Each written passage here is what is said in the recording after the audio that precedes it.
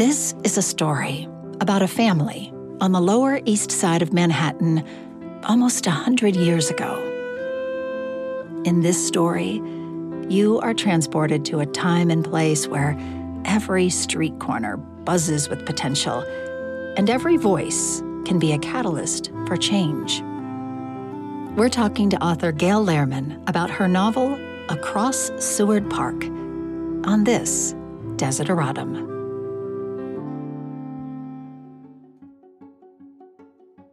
A desideratum is an essential thing. I'm audiobook narrator Teresa Bakken, and I found so many essential things in this conversation. For me, this is not just a chat about a historical fiction. It's also a mirror reflecting our own times, our own challenges, and our own capacity for greatness. In her storytelling, Gail Lehrman explores the potency of words as tools for persuasion and instigation. She delves into the conflicts that arise when ideology meets practicality, and she explores the delicate balance between self-interest and altruism.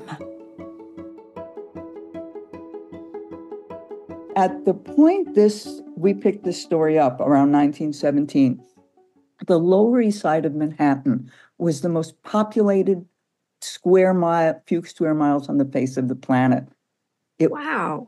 It had a population of sometimes 800 people per acre, with the influx of immigration at the turn of the 20th century. So it was crowded, it was noisy. People slept in shifts in some of these tenements, and they were working, but it was also so full of life and so full of energy, political energy, social energy, economic energy. So it was a wonderful place to write about because it was so alive. Yes, that's a great description, because I do think you feel as you're reading this vibrancy that you just described, this how alive it is in what feels like great poverty. Actually, there's a lack, there's just a not enough, and the level of work and crowding is vibrant but desperate in some ways, right? Oh, absolutely. People came in great poverty, and they lived the exploitation of the labor pool was rampant, and putting the pressure of economic exploitation upon them then made a kind of boiling up of change. Yeah. It created the kind of garden for change because of both the crowding and the exploitation, and also the expectations that people had come. America was paved with gold. The streets are paved with gold. Yes. Yes, the dream. The dream, the American dream. The dream percolates up through all of that pressure. And also many of the this is a Jewish family. I'm writing about Jewish immigrants, although they were Italian. It's the whole of Eastern Europe. But many of the immigrants who came from Russia came after the failed 1905 Russian Revolution. So they brought with them an ideology of change that they then introduced into this new environment, and it took root here. Yes, there was fertile ground for it here. That's right.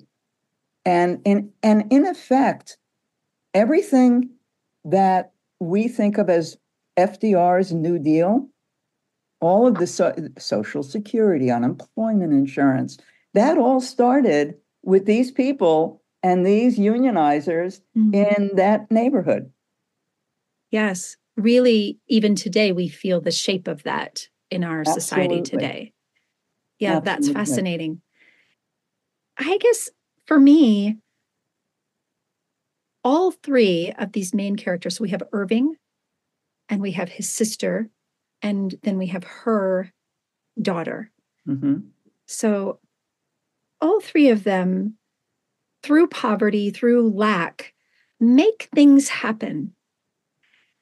they each, one of the most striking things to me about what these points of view had in common was they push with their words. They each at one point in their stories are able to be persuasive and make something happen through their words. That words are powerful to each of them. I'm thinking about her being able to get the loan for the store. Right. I'm thinking about Shelley being able to connect with this real estate mogul. I'm thinking about Irving getting this organization to help him search for his brother, even though that is not part of their mission. Right? That they're persuasive and are not daunted. Right. Well, that's very interesting. I had not made that connection between the three of them. So I'm going to have to think about this as we're talking about it. Partly one issue is, as a writer, your main character needs to be an instigator. Mm-hmm. So just because I didn't start out with a strong plot in my mind. There's this distinction in writing between a pantser and a plotter. Yes. I'm a total pantser, complete. This is a fly by the seat of your pants. Fly by the seat of it unfolds for you through the characters. You don't have an outline to begin with. Exactly. Yes. And there were points where I got really stuck and I didn't know what was going to happen next. But one thing I had learned is that if a character is going to be your main character, at some level, it needs to be someone who instigates action. So that's one thing, I guess, playing into it. It's a verbal culture. Jews talk. So these people talk and they use words. That's true. Yes. And words are powerful for them. Yes. Well, I mean, I think it was just in contrast to, because you put the reader in the middle of some dramatic conflict. That's physical conflict. This is in the, our setting is in this time of unionizing and trying to get rights for workers. And these workers band together, see the collective power of their voices, but they're beaten and put down in their attempts to strike. And there's some, there are some scenes where it's tragic, the violence of it. Yeah. So I guess, I'm not sure where the question was. It was such a contrast to me that then you move the story. Just funny, you said you instigate, right? You move the story through the power of words. That's very interesting. Of course, that's historically true, that both the government and big business were in cahoots to repress the unions and unionization. And many union people were killed, arrested. Yes. Unions were not easily accepted by the powers that be. Well, they threatened the status quo. They threatened the status. They also it was an affront to human greed, right? It was an assault to human greed. And that's one of the other sort of themes to me, is this idea of selfishness, which is, kind of an individual trait of human greed, versus altruism or sacrifice for something greater. And you play with that a lot in this story, I think. Absolutely. That's absolutely intentional. Thank you for noticing that. One of the distinctions, I think, between the America of pre-World War II and the America of the 50s and early 60s, it's almost like after World War II, you had suburbia, you had the people exiting the city out, and then it's like, get for yourself. There was, I'm going to do for me. Yes. Which is a very different ethos from the 30s and especially the 1930s in the Depression, when people were coming together to help themselves and support each other through this terrible time. And I also think often in difficult times, people have to make a decision about, especially people coming out of poverty. especially people struggling for a new life. You have to decide how much is about you and how much you're part of a community. I mean, I think that's the conflict between Leo and Miriam, certainly. Yes, you see Miriam struggling with that. You give us Miriam's character is altruistic. She does for her family unselfishly. You see how she has impacted Irving's life in such a positive way, and her commitment to family. That's a good spot to pause and listen to a little of the story from Miriam's point of view. This is the part of the story where Miriam realizes a dream. She opens her own women's clothing store with a small apartment above it to live in. This is from Across Seward Park, written by Gail Lehrman, read by me.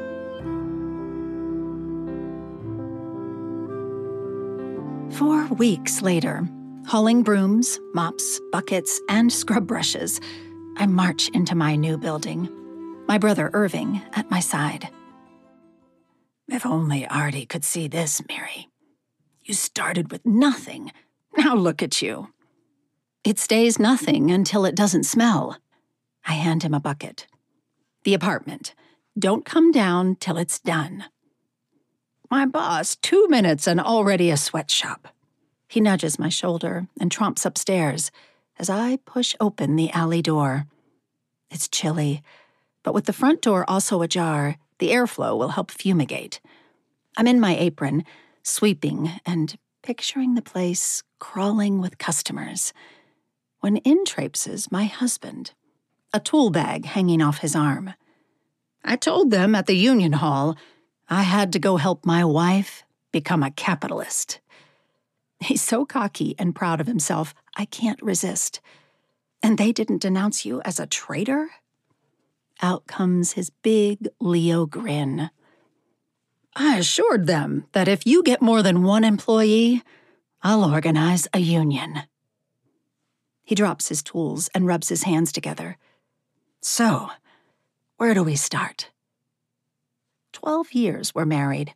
I never knew Leo, the garment cutter, is also Leo, the carpenter. He says it's the same idea, only wood instead of fabric. Soon, instead of pickles, the place smells of sawdust and fresh wood. He brings volunteers from among his comrades. They do it all. Sturdy shelves on all the walls, 3 rows of square display tables, wood and curtains for a fitting booth, and a gorgeous oak counter in the back where will sit my shiny new brass cash register. A few days later, a workman hauls in 2 mannequins with a note attached. Use these in your window. I'll get my money back faster. Harry. Leo, busy shellacking the counter, takes one look and dubs the dummies Carla and Frida. After Karl Marx and Friedrich Engels. So, when you're a rich tycoon, you'll remember where wealth really comes from. The night before we open, I make a brisket and Zimmus, our first meal in the new apartment. Irving brings the gift of a bottle of schnapps, which Leo happily cracks open. He raises his glass. To my brilliant wife, may she be the first person in the world to get rich without exploiting the poor. L'chaim. Irving tosses back his shot, and they're off. They toast pickles and Jake Feigenbaum's stupidity. They toast the comrade carpenters. They toast Carla and Frida. They toast the lucky customers to come. I don't go in for tippling, but they both insist this is a special occasion. With each of their shots, I take a sip. By the time Irving pours the end of the bottle, I'm feeling silly. So when Leo commands, I make the final toast, standing, glass in hand. To the future. At last, we know where we're going.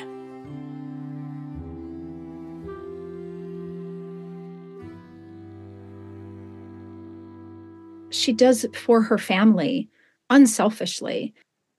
But she inherently thinks that her way is best. Like her version of unselfishness is the way you're supposed to do it.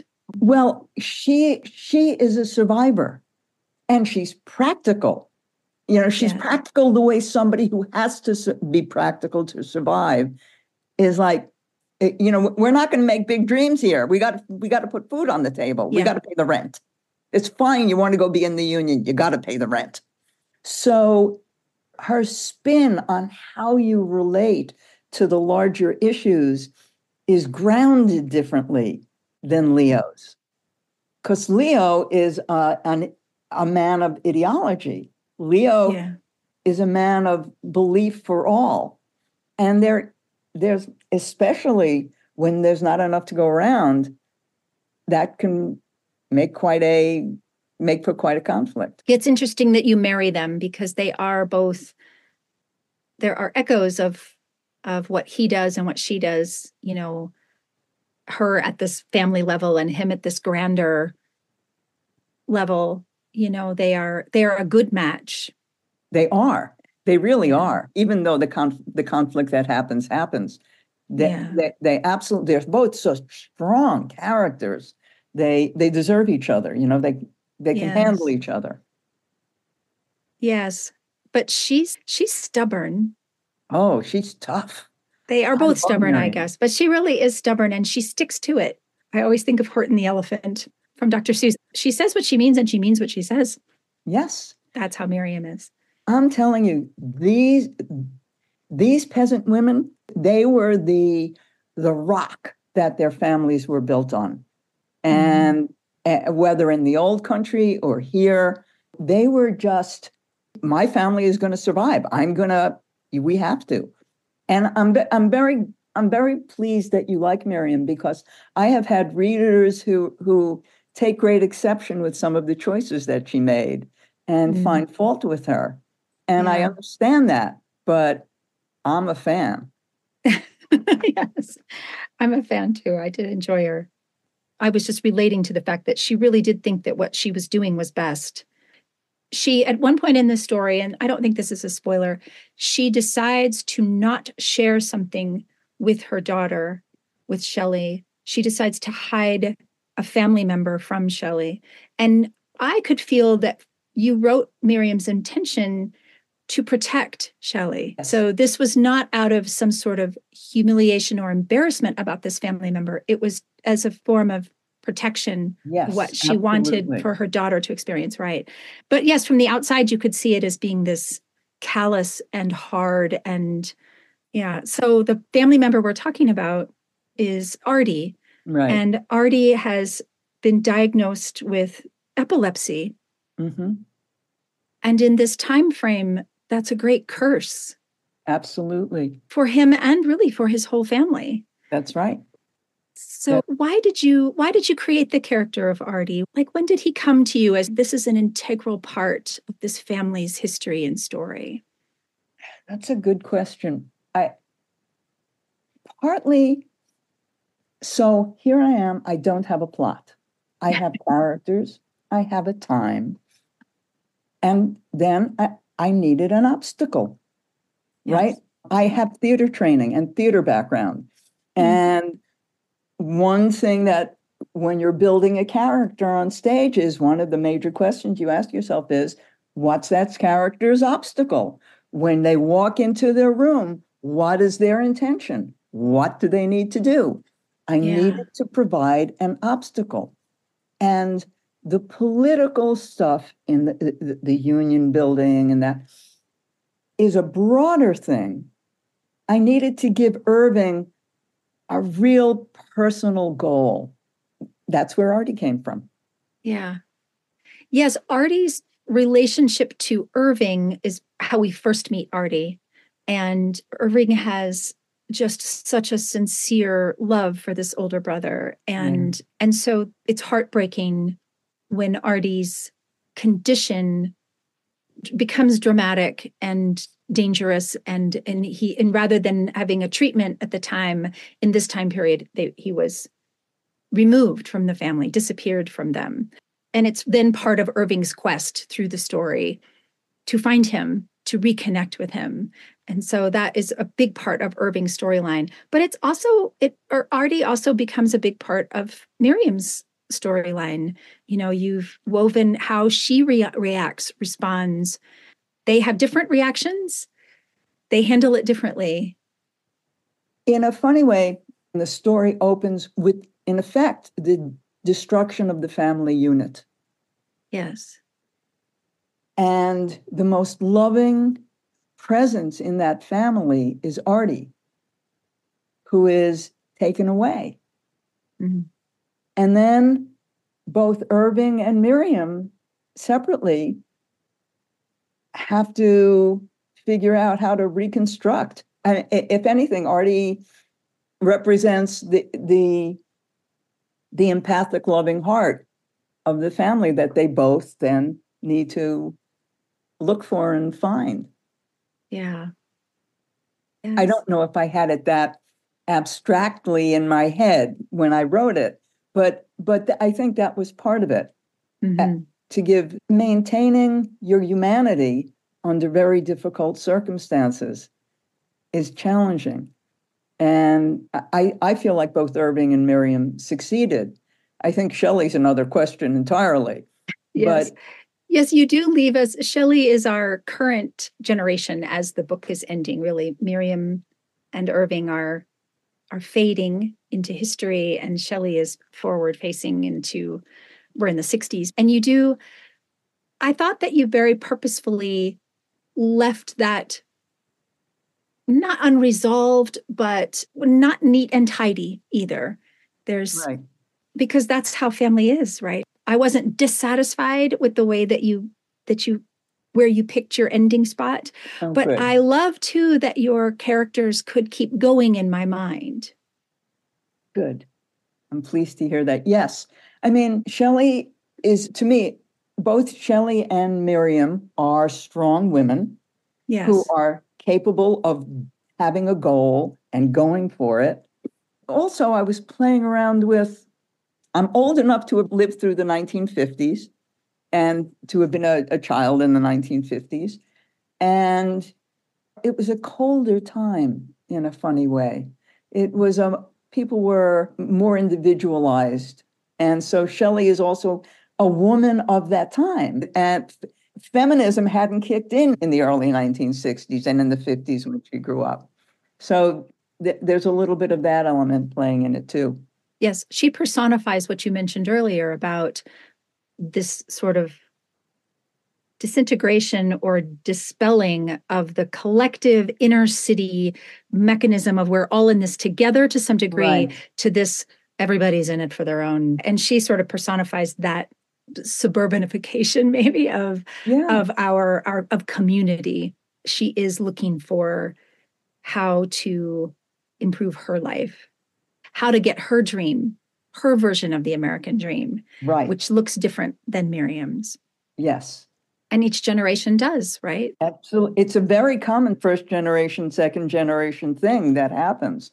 Yeah, I guess I see the suburbs, the little nuclear family in their own little nuclear house as very, very different from, imagine 800 people per acre.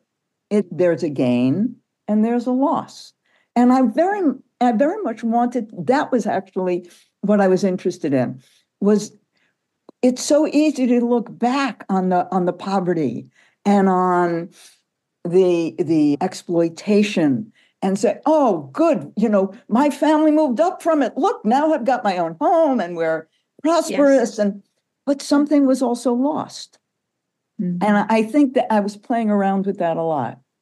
Yes, that's a great way to describe it, because I do think there's a richness. It was one of the first things you said about this story. There's a vibrancy and a richness. You said earlier, like there's the larger picture, and then there's this, you bring us into a family and you show us their conflict, their challenge, how they deal with it. But you are always seeding it within this larger picture of collectively we are stronger. Yes. And that while we are taking care of ourselves, removing blinders enough to see what we're all striving for, where we have common ground with people. is really powerful, right? Yeah. Yeah. And historically it had great effect. As I said earlier, the whole of what we call of FDR's New Deal, the whole of the social safety net came from those people and their demands and their work, and they're not giving up, even in the face of great opposition. Yes, that's a great point.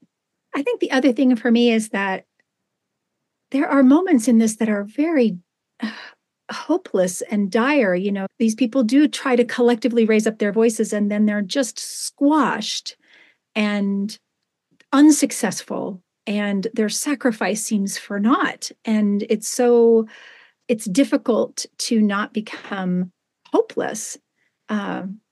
And yet this is historical fiction in that we know from our vantage point today that they were successful. So for me, one of the relevancies today is that it is a very hopeful story about the power of collective voice. Yes, right. It's not an easy task. It's just simply not. It's hard work, and you have to stay at it. Yes, and also just that there is the corruption of human greed.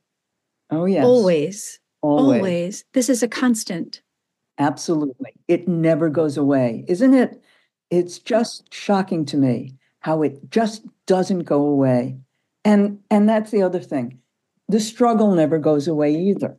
Maybe that's why I had it fail, is that the struggle never goes away. It's never like you can just sit back on your laurels and say, okay, we're done. We don't have to do anything. I'm going to go up to my little house and not worry about it. You just can't do that.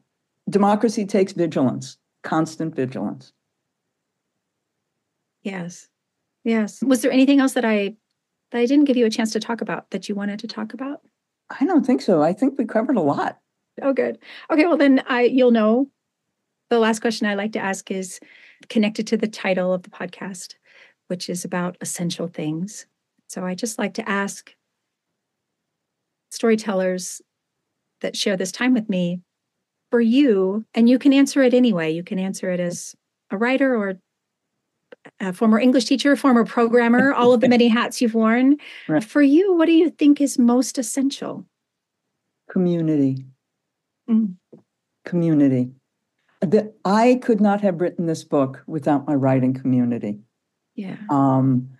And for me, I do best when I'm embedded in a community of my friends and peers. So that's essential. Yeah, and I think it's interesting because throughout our lives, our community changes. Oh, yeah. There's new community at each stage. I think there are some people who are comfortable in, I hesitate to say it, in isolation. And that's fine. But I think better in the presence of my friends. I learn better. I function better in the presence of other people. I have never found writing an isolated activity. Yeah. Let's put it that way. There's always been people either directly in my head or directly there. Yeah. That's an interesting take. I think a lot of authors feel alone in their work. So that's very fascinating that for you, it's a collective or communal experience. Yes, very much. Very much. Yeah. The book started out of a workshop. I was sitting in a room with, 6 or 7 other people. And I write online every morning from 7 to 8 with a group of people. Community. Yeah. Yeah, I love that. Well, thank you so much, Gail. Thank you. Thank you very much. This is really fun. I hope you enjoyed getting to know Gail Lehrman as much as I did. I'll put a link to the rest of the story, Across Seward Park, in the show notes. Thanks for listening.